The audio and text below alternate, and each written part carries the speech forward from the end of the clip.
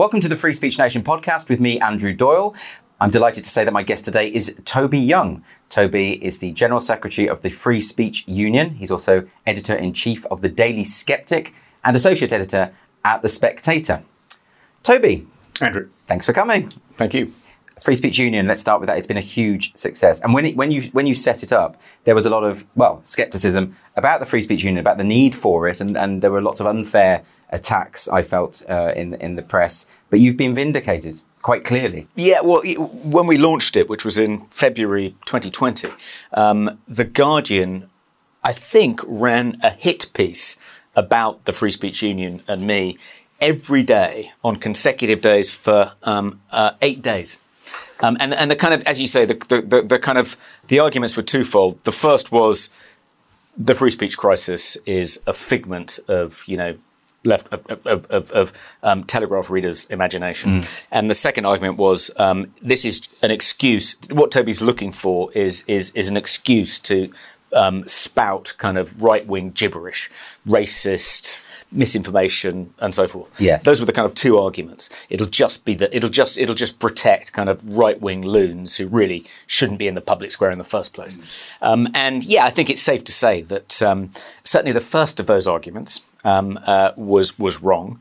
The free speech crisis has only deepened since we set up the Free Speech Union. There was a kind of twofold thing that happened almost immediately afterwards. First of all, there was the pandemic and then the lockdowns, and it was very difficult to question the wisdom of the lockdown policy in the mainstream media. When I tried to do it, I was immediately pounced on Twitter. It was quite hard to set out that. I mean, not on GB News, but in most other places, it was very difficult to articulate any kind of reasonable opposition to the lockdown policy, and lots of people ended up getting cancelled for doing so, particularly scientists. One of the kind of really sinister things I think about the last 2 years is that cancel culture has crept into medicine and the hard sciences. So we've, even at the Free Speech Union, we've looked after lots of scientists who found themselves in difficulty for kind of dissenting from the kind of mainstream narrative. And then there was the Black Lives Matter imbroglio as well. Suddenly, what had been quite a fringe narrative about America being an institutionally racist society, about the police being a kind of white supremacist militia who set about kind of embarking on genocide of the African American population, accompanied by a kind of hostility to a nuclear family and to capitalism more widely, a kind of, identity politics fueled fringe Marxism, suddenly became super mainstream overnight with the death of George Floyd, with, Sky Sports having a BLM symbol in the corner of the screen, Twitter putting it on their homepage, Google putting it on there. And it was extraordinary, this kind of, this fairly intolerant, quite authoritarian, hard left kind of neo-Marxist agenda was suddenly embraced by the entire corporate world. By capitalists. By capitalists, yeah, by rich radicals. And that meant that lots of people who challenged that agenda, even, in the mildest kind of way, in good faith, not with a view to being provocative, suddenly found themselves in all sorts of difficulties. So, and that proved to be kind of a huge amount of work, a rich seam for the Free Speech Union. So, and in universities, of course, the free speech crisis has deepened and got much worse. So the idea that it was a malady imaginaire, that turned out to be, completely wrong. On the, do we just exist to defend kind of, white, middle-aged kind of UKIPers? No, I don't think we do. I mean, it's surprising when you go to our in-person events, which we've now started to organise now that we can, how many of the people aren't, middle-aged kind of right-wing kind of heteronormative males. Yes. It's a pretty broad, diverse audience, but I think the real thing that's given the lie to that claim that it just exists to defend male, pale and stale Tories like me, is the number of gender-critical feminists we've had to come to the defence of. I mean, they've just been abandoned by, the progressive tribe for the most part. Certainly by The Guardian, certainly by the UCU, the main academic trade union, within institutions, law firms. I mean, we see everywhere people who express gender-critical views find themselves being targeted by outrage mobs, and for the most part, they are, almost without exception, left-wing. One of the first people we came to the defence of was Selina Todd, Professor of Modern History at Oxford, who got deplatformed from a conference celebrating 50 years of feminism, which she herself helped organise, because some of the participants were kind of trans rights activists and didn't want to share a platform with her because, being a gender-critical feminist is apparently like having COVID, and if you stand next to one, you can catch it. You can. So they didn't want to risk catching it by appearing on the same platform as her. And we went to bat for her, almost one of the first things we did. And since then, it's just completely snowballed. So it's quite hard to maintain the kind of smear that we just exist to defend right-wing men when, I think now a majority of the people we help on a kind of daily basis are left-wing gender-critical feminists. Yeah, I mean, I even heard some feminists at the time of the formation of the Free Speech Union expressing scepticism about it, saying they wouldn't go near it. That's really changed. I think they've realised that this is, like you say, they are, to a person, left-wing, old-school socialists, a lot of them. Yeah. And they've realised that they are the one, free speech is for everyone. It doesn't matter. I think without wanting to be in any way critical of the gender-critical feminist community, who, my God, have, they've been through it. Been through it. Yeah. I think some of them have been red-pilled by the experience of being cancelled themselves. Yes. And they've come around to being more passionate defenders of the principle of free speech and not just their right to speak. Well, it's almost as though you were just a bit too early. I mean, I found when I set up my Comedy Unleashed night and we were saying, this is a space where comics don't have to worry about audience members getting offended and complaining and then you getting in trouble. That wouldn't happen. And people said there's no need for a club like this. There's no need. But very few people say that now. And more comics contact me and say, can I get a spot? Because I want to say stuff that I can't at other clubs. So it almost like you eventually get there and people realise. Yeah, and I think it's increasingly because it's not just because more and more conservatives or even gender-critical feminists are being cancelled. It's because there is this kind of constant turning in of itself on amongst the kind of identitarian left. They're engaged, locked in this kind of purity spiral, and every week someone finds themselves, suddenly excommunicated. Now they're an apostate, and the viciousness with which the tribe turns on these kind of outcasts is really it's much. I thought I've had it bad in the past, but my God, if you're actually one of them. Yeah. And they've decided that, you've stepped out of line in some way, or that the tide has shifted and you're left standing on a rock that's no longer in a defensible position. The viciousness with which they're attacked is something to behold. Well, I've seen even this week, Owen Jones being attacked by the trans activists because he's trying to make a case that the word genocide means something and shouldn't be just applied to gender-critical feminists, and they're really going for him now at the moment. So it just goes to show you're never really safe from the... Absolutely. There's that old... Was it a proverb about how, if you stand for long enough by the side of the riverbank, you'll see the kind of bodies of your enemies floating past. I may have got that wrong, but my dream is that all the people in The Guardian that attacked the Free Speech Union with such vehemence 2 years ago will eventually come to us for help. And I'm sure, Owen's going to reach out to us any day. I mean, there would be a sense of Schadenfreude about that. But it's more than that, isn't it? It's important that people realise that this is a serious threat and that it could potentially impact absolutely anyone. Yeah. I did want to ask you about your experience of cancel culture insofar as you were the centre of a real storm relating to Twitter a number of years ago. Do you want to just explain to us what happened there?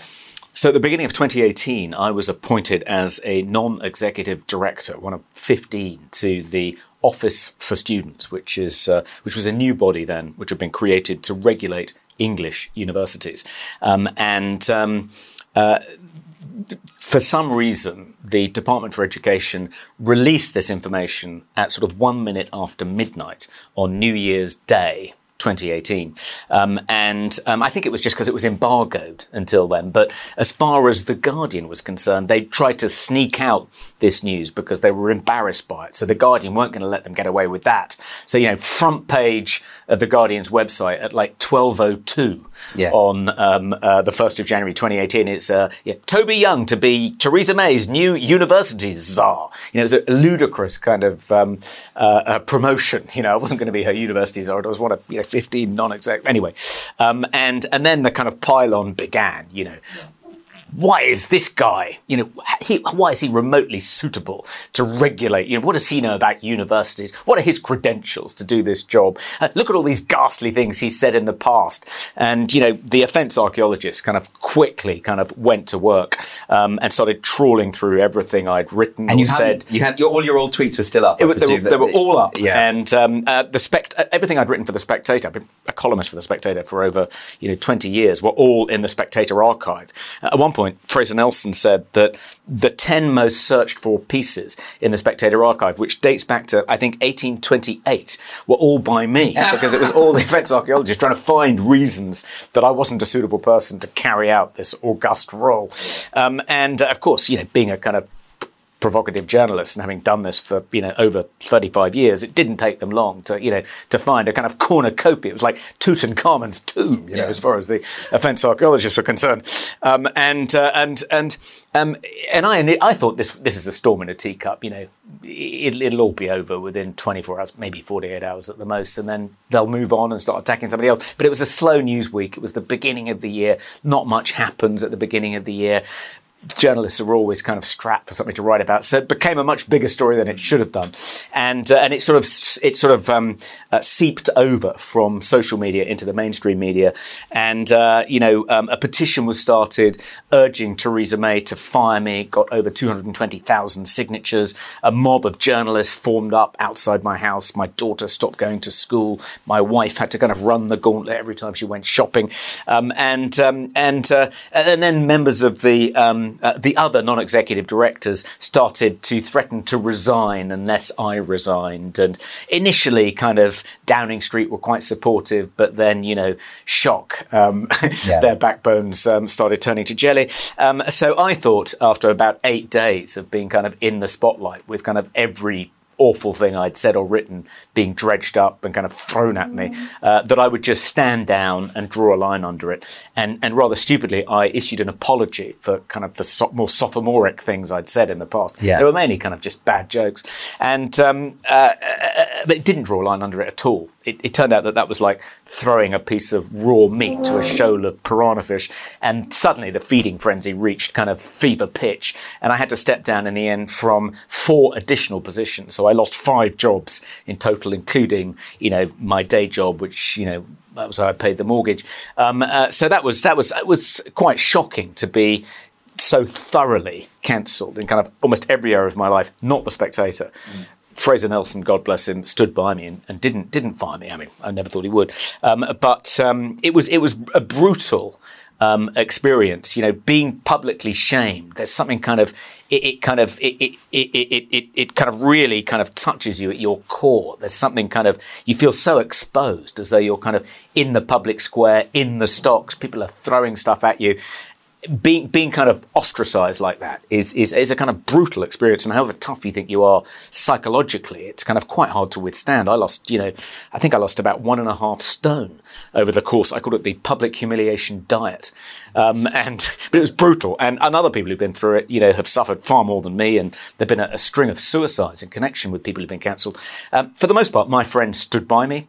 Louis C.K. has this gag, because of course he got cancelled too, which is that they tell you when something like this happens, you find out who your real friends are, and that's true, but it's the wrong half, he said. But in my case, it wasn't the wrong half. It was most of them. So that was good. And as a journalist, I was able to continue to earn a living, even though I had to give up all these other jobs. And I wasn't the trigger for my cancellation wasn't a sex scandal of any kind. I wasn't Me Too. I think it's much more difficult if that's the cause of your defenestration, because then your family is no longer a kind of safe haven, whereas mine was. So I could kind of retreat back back into my, the bosom of my family. So that was very psychologically kind of helpful. And I got through it. But one thing I realized when I was going through it is that there was no organization out there that existed to help people who were going through an experience like that. Someone who could advise you, on whether it would be a good idea to apologize or not. And if you are going to apologize, what should you apologize for? Is it actually going to make stuff kind of stop? Is it going to satisfy the mob? Are they going to move on if you do resign from the job they want you to resign from? Or are they just going to come after you in all your other jobs? Are there any kind of legal remedies you should be exploring?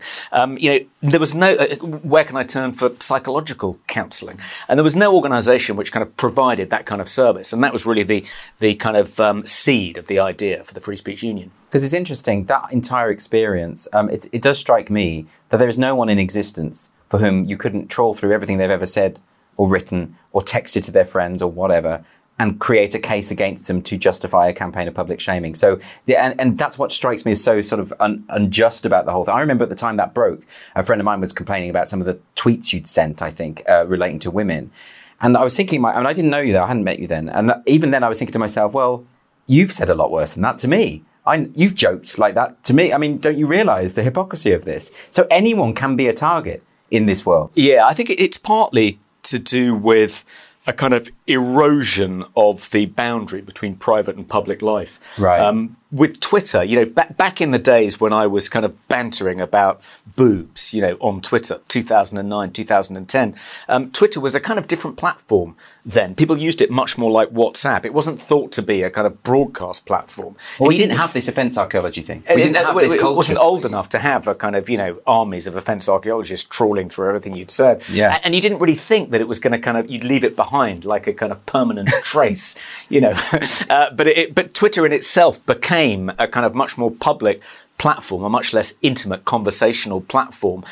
People started using it to kind of set out their kind of political creeds, and it became a kind of way of kind of showing your public face to the world. And then, so in addition to changing, you then had this army of offence archaeologists forming up. So lots of people have been caught out like that. But I think it's partly because, things they thought of as kind of quasi-private, just a part of an intimate kind of bantering exchange with their mates, suddenly became kind of something public that you had to stand by or renounce. Which means it's suddenly shorn of context. I even saw this happen to the Labour activist Munro Bergdorf, a sort of Labour LGBTQ activist, and the press went after Bergdorf for all these homophobic slurs. But when I read them, it was quite clear that she was saying it to her mates on Twitter, and it obviously wasn't grounded in homophobia at all. So it can even go for people on the left. Is it like this is something that because we all joke. Yeah, right? and the kind of there's the willingness to ignore context,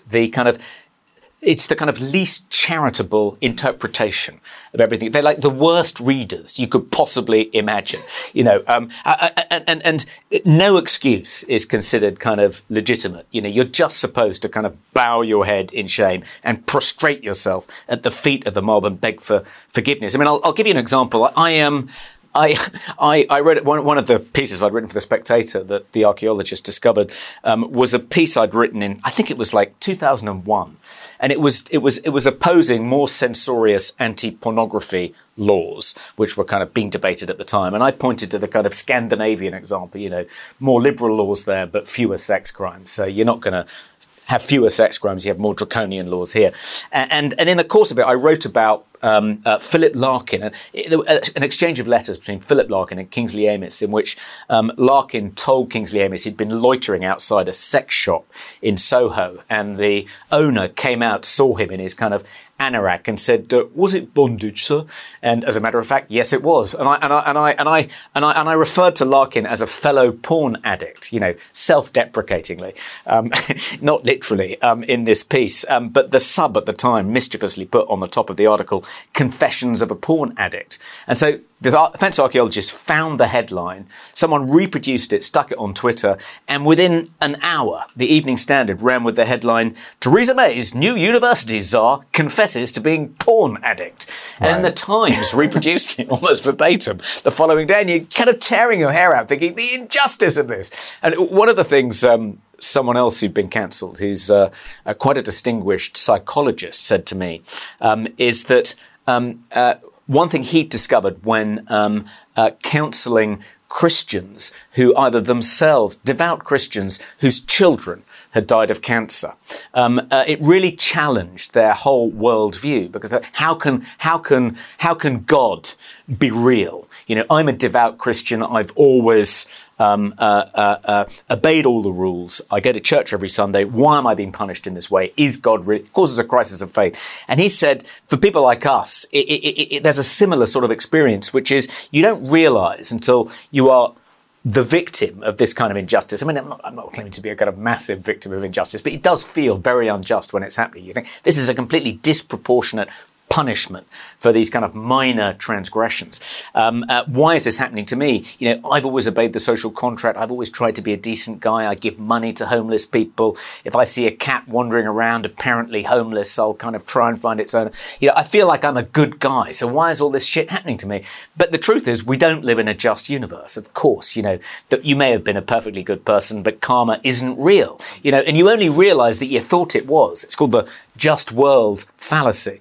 And it only dawns on you that you were clinging on to the just world fallacy when something like this happens, and it really brings it home to you that you don't live in a just universe. And you kind of think of yourself as not someone who was labouring under that illusion in the first place. But when this happens, you realise that you were, and now it's been shattered. But it's interesting you mentioned that people are willing to interpret things in the least generous way, and they tend to do it more often with humour. I mean, you got in trouble because a lot of your tweets were clearly meant to be funny. Yeah. Right? They were clearly jokes. Yeah. And, you know, someone can find them offensive, not funny, whatever. But to assume that they are a literal expression of your viewpoint is a very strange leap. And you saw this with Louis C.K., where he made jokes about the Parkland school shootings.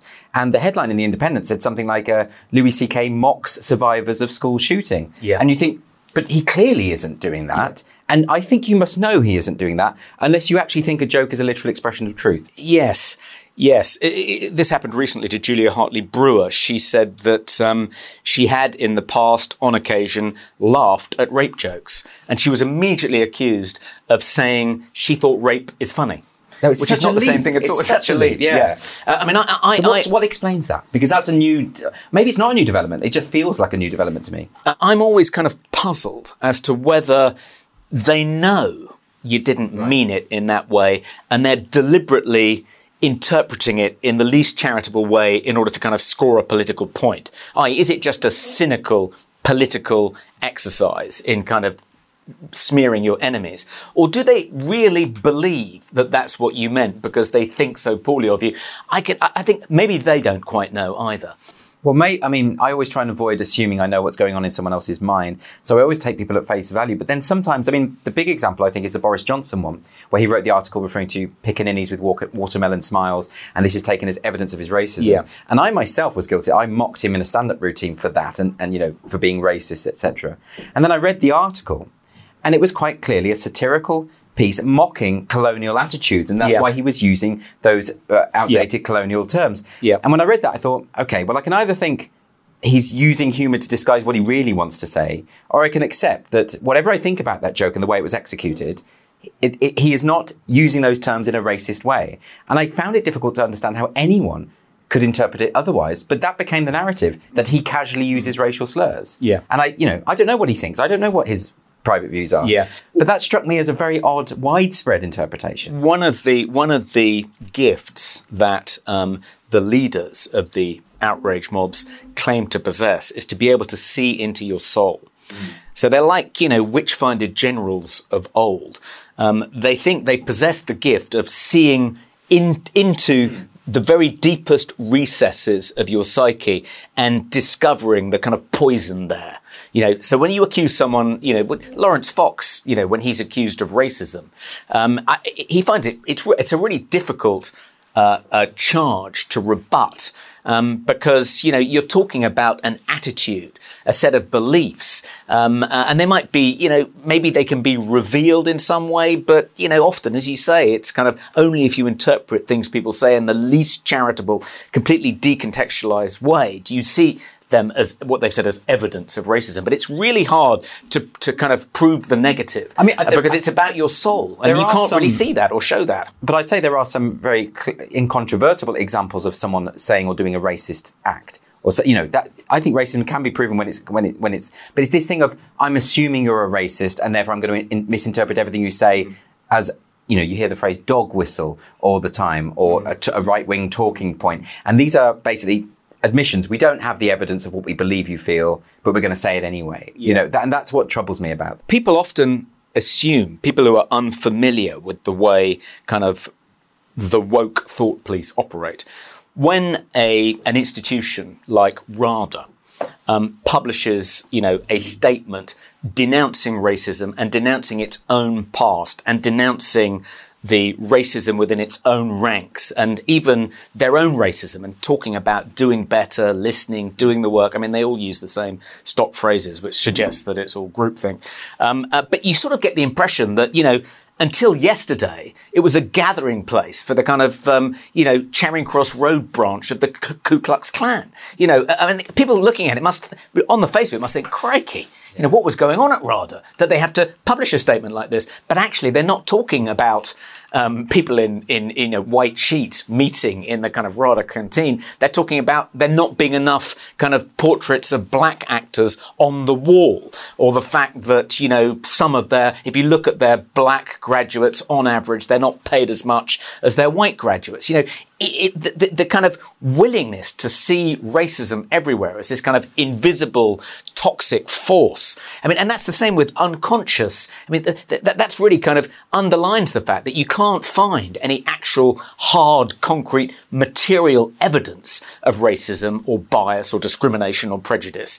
It doesn't show up in surveys. And if you look at things like kind of access to housing, average wages, educational achievement, a little bit, but not nearly to the extent that it's going to be professional anti-racist claim. So they have to claim it's invisible. So they talk about unconscious bias. You may not be aware of it. We may not be able to see it, but by God, it's there. And they attribute to statues, statues of slavers, supposedly have these kind of supernatural powers whereby their mere presence in a town square can turn other people racist. It's as though it's this invisible, malignant, supernatural force, almost like something out of a horror film, and it's just kind of batty and bizarre. But I would have thought, though, that given the potential damage to one's livelihood and reputation if you are smeared as racist, it's a very serious charge. And that in of itself is it. The fact that their cancel culture tactics only work because we live in a society in which racism simply is not tolerated. In other words, the tactics that they deploy are actually disprove their fundamental belief that Britain is essentially racist. So it seems odd that they don't see that. I was talking to Douglas Murray about this when we interviewed him. I interviewed him recently for a speakeasy at the Free Speech Union, an online speakeasy. I said it's odd that the critics of the West, and of Britain and America in particular, have homed in on racism as the Achilles heel, as though that's going to do more damage to people's confidence in the West than any other allegation. Not only is it kind of weak ground on which to attack Britain and America, because, according to most metrics, they're less racist than almost any other places on earth. But in addition, the reaction to the accusation, whereby people haven't dismissed it, but have suddenly engaged in this kind of self-flagellation and self-examination and kind of a desire to do penance and do better. The embrace of the anti-racist agenda by the entire kind of elite, the professional elite, the corporate elite. It all suggests that we're not this kind of poisonous, toxic, racist society, but actually a society which is struggling to do good and which is very concerned about being accused of racism. You accuse someone in Jordan of being racist because they don't want their son or daughter to marry a Christian. They're not going to engage in a kind of, endless self-flagellation, go on a course, go on a kind of unconscious bias training course. They'll laugh in your face. And that's because it's a genuinely racist society. So the mere reaction to that allegation has proved that the allegation is false, and yet it does seem to have done the mischief they intended it to do. Now, you mentioned as well, with your experience of cancellation, that the apology was actually a mistake. And this is, I think, something that everyone now accepts, that that you feed them more if you apologise. And that is testament, I think, to the rapacious nature, the retributive nature of their behaviour. It feels like a mob that is hungry for blood. Is that one of the key pieces of advice you would give to people who find themselves at the eye of these storms? Or is there other things they can do? We certainly advise people. We advise people not to apologise and not to resign, but to force the institution or their employer to actually get rid of them, which usually involves going through a kind of quasi-judicial process in which there is some due process, and that's where you can really properly defend them. I think the reason it's generally inadvisable to apologise is partly because the people out to get you see that as a sign of weakness.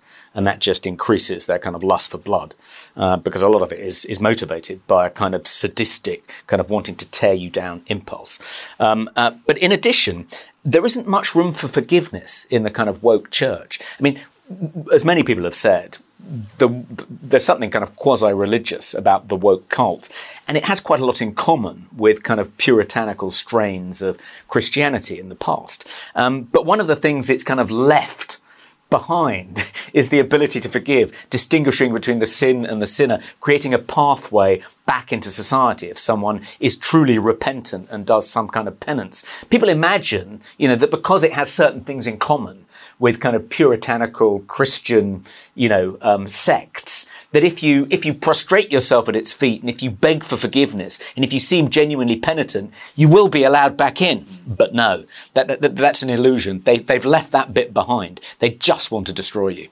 And yet there are some exceptions to that, aren't there? I mean, Justin Trudeau seemed to get away with his blackface, which he seemed to do a lot of. Yeah, I think if you're in a position of power, and you can probably help the kind of the high priests of the woke cult in various ways, whether by arranging for their universities to get grants, or by praising their books, or by pandering to them in various ways. You've probably just about got enough credit to survive an attempt to cancel you for blackface. I think it was also attempts by kind of right-wing offence archaeologists to cancel kind of left-wing kind of icons. Yes. Generally not nearly as successful as the other way around. I mean, the left are, even though they turn on themselves and are quicker to look for kind of traitors than allies, once they're under attack, they're much better, or once a member of the tribe is under attack, they're much better at circling the wagons than people on the right are. The people on the right generally are much less quick to find traitors within their own ranks and try and cancel one another. But when one of them is targeted for cancellation by, an angry mob on the other side of the aisle, they tend to just toss them to the wolves. Yeah, I mean, I've often been accused of focusing too much on the cancel culture of the left, but the reason I do that is because it's far more prominent. It just is. But I would say there are some examples of right-wing people, taking a joke at face value, trying to attack, and that still does happen. It does, but it is so overwhelmingly weighted on the left. It seems much more a problem of the left in a way that I would say when I was growing up it was more a problem of the right. Yeah, I mean, I think that creates a difficulty for people like you and I who want to defend the principle of free speech.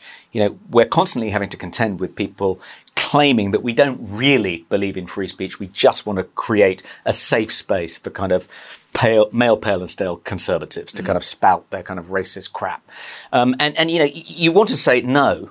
Actually, free speech is as important, or should be as important, to people on the left as it is to people on the right. We need to all be able to speak our minds and engage in a free exchange of ideas without having to look over our shoulders and worry about losing our livelihoods. And it really should be as important to you as it is to me. But it's quite hard to persuade them that it isn't kind of a covert partisan agenda and you're not actually a culture warrior, given that 90% of the people you end up defending are on the right. And that's just because the left, at the moment, much more intolerant than the right. It's tricky. I mean, a lot of the times when I discuss sort of these free speech stories on my show, it's quite an easy thing to do, because I effectively I'm saying, look, this is a joke that's been misinterpreted. It's a flippant remark that's been misunderstood, etc. Sometimes there is someone who has said something genuinely racist, genuinely appalling, and I still believe they should have the right to say it, even though I disapprove of it.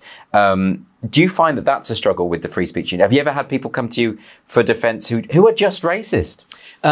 Once or twice, yes. We have a statement of values, and we draw the line in, I'd say, 3 places. So we don't tend to defend behaviour which is unlawful. Right. I mean, we can campaign to change the law, and we certainly spend a lot of time doing that, and we spend a lot of time campaigning to make sure the law doesn't become even more restrictive of what people can say. And, got our work cut out there. Another thing we won't defend is incitements to violence, where it's clearly an attempt to rile people up and get them to physically attack other people. Where speech leads directly and imminently to violence, then I don't think you can defend it. And the third area is we say, if you're using your right to free speech to try and bully and intimidate someone else from exercising theirs, and that includes calling them a racist, that includes saying racist things about them, even if what you've said doesn't cross the threshold into criminality, then we won't defend you. Right. But the problem with the criminality aspect of that is, for instance, the Count Dankula case. You have a man who has a criminal record now for a joke, and I believe that the law is wrong there, and he shouldn't have been prosecuted. No, I think that's right, but I think it wasn't where it's not a completely open and shut case, and I don't think it was in his case. Then of course we would defend someone who's being prosecuted for making an inappropriate joke. But where they've clearly done something unlawful and it's an unwinnable case, even if the law is an ass, we're not going to waste our time, and our resources defending them because it's a hiding to nothing. We'll instead campaign to change the law if we think that law is stupid. I mean, at the moment, I think it's the Communications Act, Section 127 of the Communications Act, which is a lot of people are falling afoul of, because it's if you transmit or if you post anything online that could be deemed to be grossly offensive. Now, that strikes me as such a hopelessly subjective idea, but there doesn't seem to be any appetite within the government or anywhere else to see this change. Well, there is, but it's quite complicated. So, buried in the online safety bill is a new harmful communications offence. And that is going to replace various existing communications offences, like, I think, Section 127. It tries to identify those things you shouldn't be able to say, not by using terms like grossly offensive, which, as you say, are very nebulous and open-ended. They try and identify them according to the effect they have on the person they're sent to or who overhears them. So under the new harmful communications offence, buried in the online safety bill, if you say something which is going to cause someone extreme psychological distress and you intended it to do so, and you don't have a kind of reasonable reason for doing so, like you're not participating in a political debate. If it's a gratuitous, something you said, it's gratuitous, it was designed to cause psychological distress, and it causes extreme psychological distress, then you can go to jail for 2 years.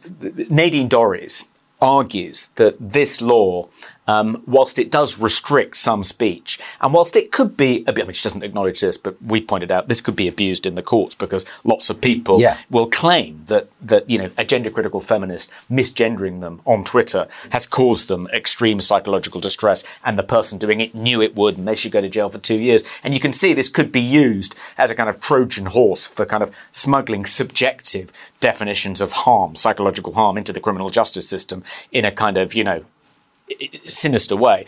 But she says the argument is that it's more permissive than the restrictions embedded in the other communications laws that it's replacing.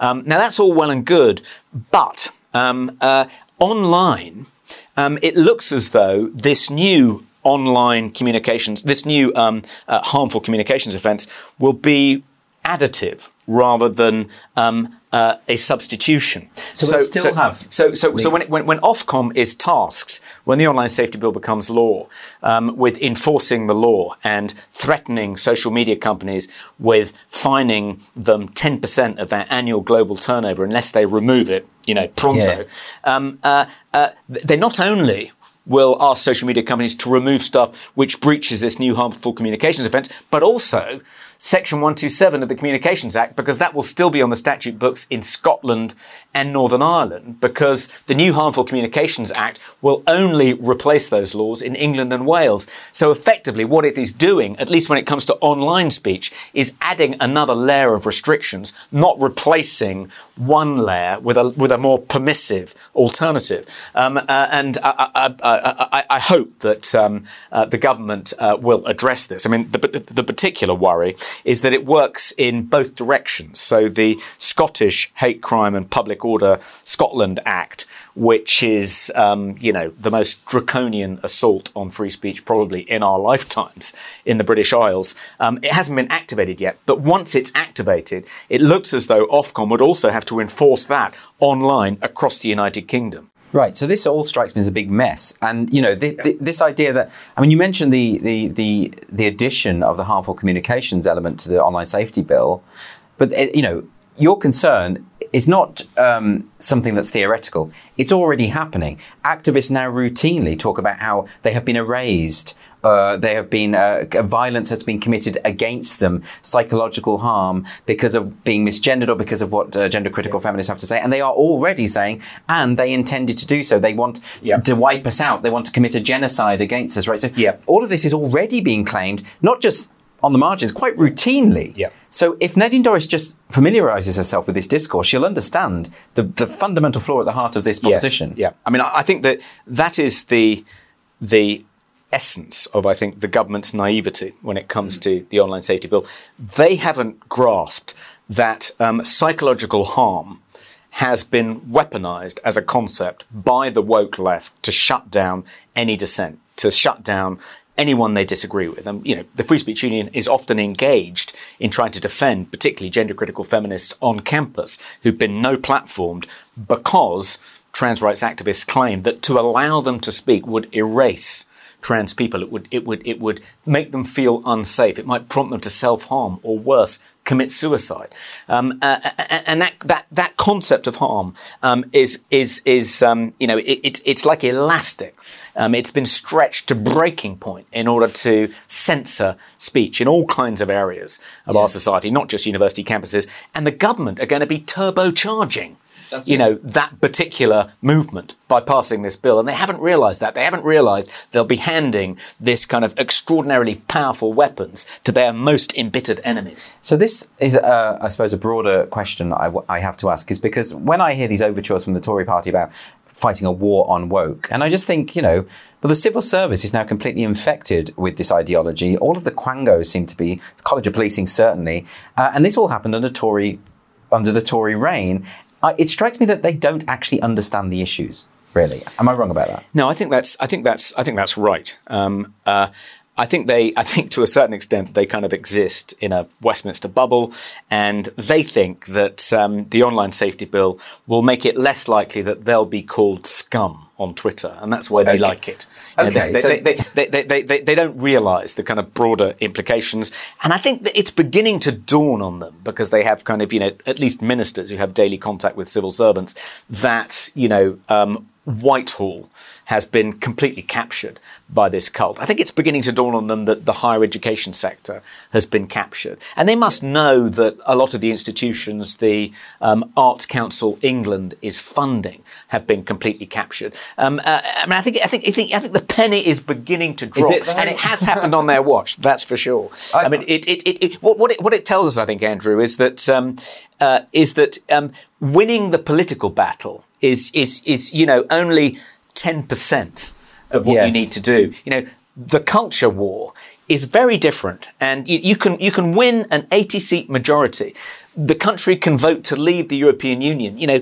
England can express itself as fundamentally Tory and tacking right on these kind of critical social issues, but culturally it makes no impact at all. The BBC ignore that, the mainstream media ignore that, universities ignore it, and the long march through the institutions just continues completely obliviously. And I think they believe that that the public will eventually come around to their point of view we're on the right side of history. They're currently on the wrong side of history, but when history has kind of done its work, they'll be on our side too. It's like kind of campaigning for gay rights 25 years ago. People might not realise how important trans rights are now and why we should all be using our gender pronouns in our email signatures and why we should be teaching 5-year-olds this stuff in, drag queen story time. But in 10 years' time, everyone will be on our side. And it doesn't seem to strike them that they could be on the wrong side of history here, But that to me, there is no history. That's the absurdity of it, isn't it? It's like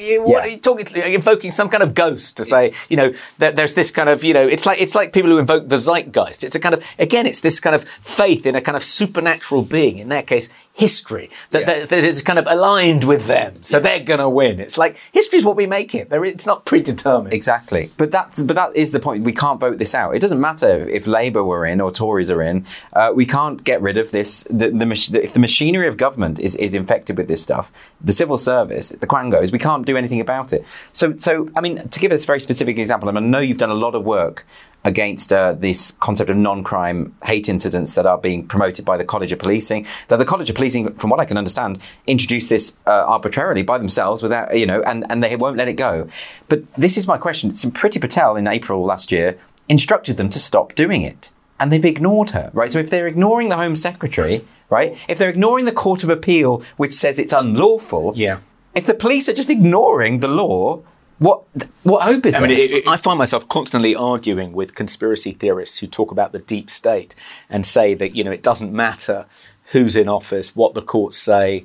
There is this kind of sinister elite that just kind of decide what the law is going to be and then they enforce it. And it's really hard to argue with people when the College of Policing and the police more widely, as you say, ignore the wishes of the Home Secretary, ignore the High Court decision, the Court of Appeal decision, which went against them, and just carry on regardless. I mean, the College of Policing have said they're going to tweak their guidance to make sure it's lawful, but they haven't done that yet. And that we've got no reason to think that police forces across England and Wales aren't still recording non-crime hate incidents. I mean, we calculate that since 2014, in England and Wales alone, about 250,000 non-crime hate incidents have been recorded, which is more than 67 a day. And this in a period when the rate at which the police are solving crimes, particularly crimes like burglary and auto theft, have just been dramatically declining. And you think, well, why are you spending your time policing our tweets and not our streets? It's just absolutely bizarre. There's no public will for you to do this. The police force is just discrediting itself. The police take an oath when they join the police force to enforce the law without fear or favour.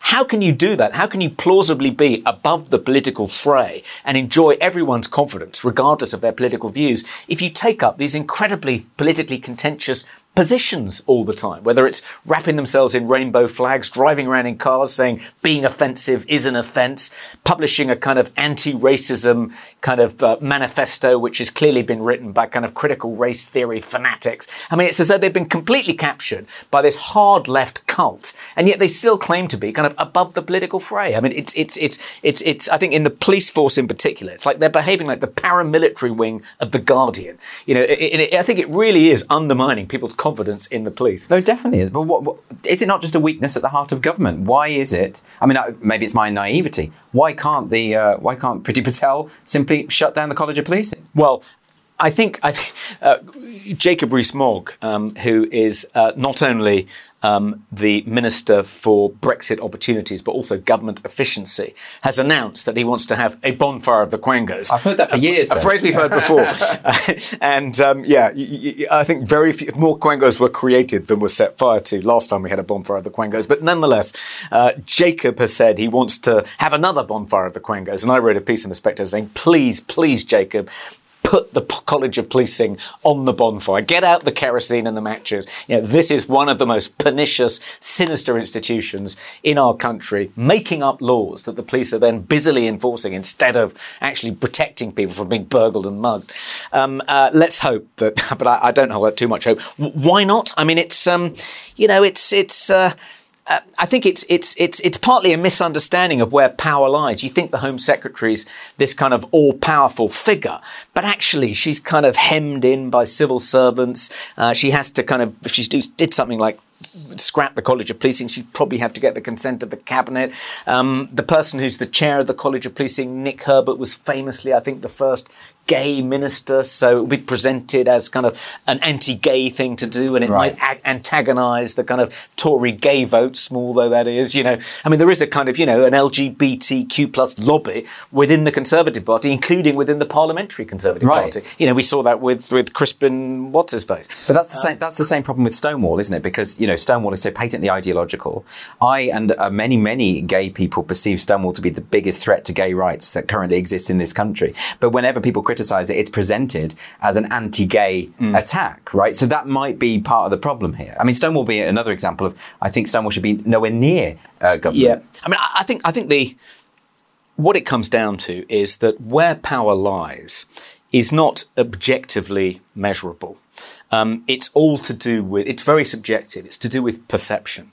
It lies where people think it lies. And that's why, Boris has suffered so much from not having won the confidence vote very convincingly. You can see power ebbing away from him, even though he won. And that's because the perception of him as a powerful figure has been altered by this kind of setback. Yeah. And I think that because the woke left are so culturally dominant, people imagine that that's where power lies, that the College of Policing has more power than Priti Patel, the Home Secretary, because that's the perception, because it's sort of with the grain of the culture, it's on the right side of history. It's amazing how effective those arguments are, and that's, I think, one of the things that the woke have really understood how to advance their cause. It's to give the impression that they are with the zeitgeist. History is on their side. This is the direction of travel. And that helps them maintain, that helps them exercise power. It's the same, you see it on Twitter, of course, most people, if they thought about it, would stand up for someone who's targeted for cancellation by a kind of intolerant Maoist mob. But they think the power lies with the kind of vociferous, morally certain minority and don't want to challenge it, even though they're far more numerous. Yeah, and when you stand up to these activists, they tend to crumble. Like they're actually not, if you actually take that step. That's one of the things we've discovered at the Free Speech Union. Yeah. And I've been pleasantly surprised by. If you stand up to a mob, if you stand firm, if you don't immediately capitulate to their demands, they quite quickly disperse and go on to attack somewhere else. Because there's not many of them. But there aren't that many of them, and they're constantly probing for weakness. So any show of strength, they immediately disperse and go somewhere else. Yeah, so isn't that the message that we should be trying to get out there? Just don't. But there's an odd alliance now between the sort of woke activists and say, for instance, the sort of ultra-conservative Islamist contingent. We saw this with this film this week, The Lady of Heaven, and the video footage of the mob outside the cinema. The article I read claimed there were 200 men there, and it was all men, chanting Allahu Akbar, and this obviously terrified cinema manager coming out and saying, yes, we've cancelled the film, it won't be shown, and I share your concerns, we should never have put it on. I feel for him, by the way. I'm not trying to have hard a go. To condemn him. But the mob rule, it's intimidation. It's intimidatory tactics that seem to prevail when it comes to free speech issues. What do we do about that kind of thing, where there's even potentially a physical threat? Well, the irony, Andrew, is that when these mobs do turn on an apostate, often the apostate or the heretic is accused of being hateful. Yes. Of not being very nice, being kind of inconsiderate and selfish, not a good person. And often the people in the mob be kind, in their Twitter bios. But the way they behave, it couldn't be more kind of hate-filled and kind of vituperative and nasty. And yet they've persuaded themselves that they're the good guys. And you could see that in that mob assault on the Cineworld cinema in, where was it, Birmingham? Yeah. Was it Sheffield? Oh, Bolton, I think. It was absolutely outrageous and a disgraceful episode. And it's pathetic the way Cineworld and now other cinema chains have withdrawn the film from exhibition. And it exactly kind of echoes the attempt to ban The Life of Brian, in 1979, which was sort of semi-successful back then as well. Who to blame, though? It's partly, a cultural problem. It's partly kind of, the kind of community leaders who've whipped up these mobs within kind of Shia communities. But you sort of think, well, where were the police in that? everyone knew about that protest. It was advertised on Twitter. You know, the police can't have been unaware of it. And if you look at that video you just referred to, there isn't a police officer inside. No, that guy's just been thrown to the wolves, effectively. The police should be outside cinemas defending the right of these cinemas to see the film and the right of anyone who wants to see the film to go and see the film. And if they did that, and if the cinemas stood firm, knowing that the police would protect them from these angry mobs, the mobs would soon go away. Well, I mean, I would support their right to protest. I really would. The right for ultra-conservatives to protest their reactionary religious beliefs, I have no problem with that. But why can't we, as a culture, sort of say, no, we're not going along with this. Sorry, this is not the way we do things here. We believe in free speech. Yeah. I mean, it has to be a collective will. Absolutely. It? Yeah. I think the reason the Free Speech Union is so necessary is that people have forgotten why free speech is important, and they've forgotten how important it is to defend it. They just think it's going to be with us. You know, it's part of the furniture. It doesn't need to be robustly defended. But actually, it turns out that if you stop defending it, if you just start taking it for granted, it begins to disappear very quickly. Are there any particular cases? Because one thing that strikes me about the Free Speech Union is I assume we don't hear about all of the successes, because a lot of people probably don't want to be in the limelight. Part of this has come about because they have been thrown in the limelight and they're just ordinary people who want to be able to get on with their lives. Are there any particular cases that you think you're particularly proud of or that might affect a cultural shift? Well, we had a victory last week. We had, I don't know if there was a double no platforming incident within a few weeks of each other at Essex University, end of 2019, beginning of 2020, in which these two gender critical law professors, Joe Phoenix and Rosa Friedman, were both no platformed in very quick succession because trans rights activists on campus claimed that allowing them to speak was a breach of the campus anti-harassment policy. Yeah. Because trans students and members of staff would feel unsafe and under attack. Weaponization again. Weaponization of psychological fragility. Yeah. And the authorities quickly capitulated to the demands of the trans rights activists. Yes, to allow them to say these gender critical things on campus would be hate speech. No place for hate speech on Essex. We have to protect our vulnerable trans students, even though, there are probably only 2 or something there. Anyway, so we went to...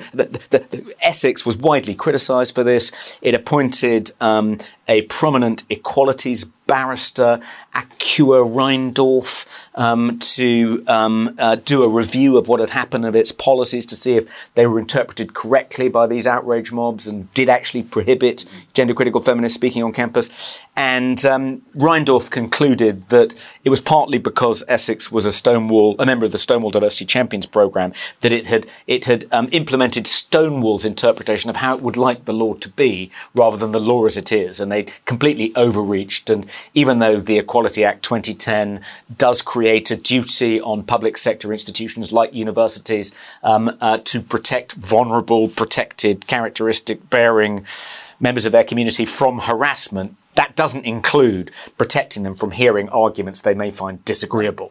And Essex said thank you, and she made 28 recommendations, and Essex agreed to amend their policies accordingly, and they didn't really do it. And incidentally, they issued an apology to Rosa Friedman and Joe Phoenix for this double no platforming. And then the trans activists got up on their high horse again and said, you issued this apology in Pride Week. Do you know how unsafe that makes us feel? People are self-harming because you've apologised to these dreadful hate-spouting, gender-critical Nazis. And so they then apologised for having apologised. It was a kind of, they rescinded their apology almost. It was absolutely absurd. I mean, the gelatinous kind of backbone of the Vice-Chancellor is something to behold. But anyway, we then discovered that they weren't actually implementing all these recommendations that had been made. The policies weren't being changed, not nearly quickly enough. They were really dragging their feet. So we threatened them with a judicial review if they didn't do what they'd agreed to do, before they'd issued the apology for apologising. And they sort of initially came back after we wrote this letter saying, unless you do this, we will JR you, saying, well, we think we should do this perhaps, and we will do that, but we think you're wrong about that. And then so we wrote back again, and on it went. And eventually they more or less capitulated to everything we asked them to do. And they've now revised their policies to bring them in line with the law and to properly state what the Equality Act actually demands of them. And we're now going to ask other universities to do the same, because believe me, it isn't just Essex who are interpreting the law as Stonewall would like it to be, rather than it really is. Yeah, but this is why the Free Speech Union, I think, is so necessary, because they don't go down without a fight. You have to push them. Oh, it's and it is unbelievably hard. It's through the courts, isn't it, ultimately? Well, we found that threatening people with court action, going to law, that's the most effective weapon. That really makes them sit up and pay attention. And if you can persuade them that they're on the wrong side of the law and they're likely to lose, yes, or even if they don't lose, it's going to cost them a lot of money to win, then they'll often capitulate. Because the example, Jo Phoenix was on my podcast, and just meeting her and talking to her at length, she's obviously such a wonderful human being, a genuinely good person with good intentions, left wing, supportive of rights for everyone. Yeah. For her then to be characterised as a hate figure, a folk devil, and with these people who are sending threats and all sorts of things to her, leaving her with PTSD, it's very clear on an objective standpoint who's the victim here and who is the aggressor. Yeah. And I don't understand why figures of authority can't see it as plainly as it is. No, it's extraordinary. It's as though they're blinded by their kind of identitarian nostrums from what's plain to anyone with an ounce of common sense. So should people be joining the Free Speech Union sort of preemptively on the assumption that this could happen to them? Well, I think they should. I mean, I think initially I thought that most people were joining, and we have over 9,000 members now, because they just supported the cause. Yeah. Not because they thought they were personally at risk of being cancelled. But actually, increasingly, the people we end up defending are ordinary people, not kind of prominent people, not people who think of themselves as being in the political front line or as culture warriors. I mean, there was a very recent case, Andrew, typical example, a train conductor called Simon Isherwood. He was doing an online anti-racism training for, I think, organised by West Midlands Trains, his employer, and it was the usual kind of critical race theory informed kind of baloney. And at the conclusion of it, he thought that he'd ended the call, but actually he'd left the call on, and he turned to his wife and said, "Well, that was a load of balls, wasn't it?" And then he said, "White privilege? What is white privilege? Do you think they have black privilege in majority African countries like Ghana? It's ridiculous." And, he was just, bantering with his wife and kind of venting because he'd had to kind of, he wasn't able to say anything he really thought, during this kind of ideological bombardment he just had to endure, this re-education. And various people who could hear it, because he hadn't exited the call, then complained, said that what he'd said was offensive and racist, and he was put through... It wasn't. No. He was put through a process, fired for gross misconduct, and we've managed to raise some money. We're taking his case to the Employment Tribunal, and we hope to get a judgment of unfair dismissal and a significant award.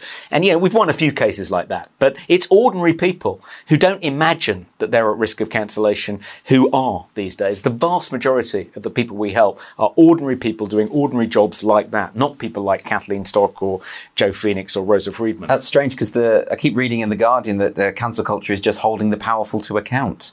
From the sound of things, it's not really that. It's the powerful persecuting the powerless for the most part.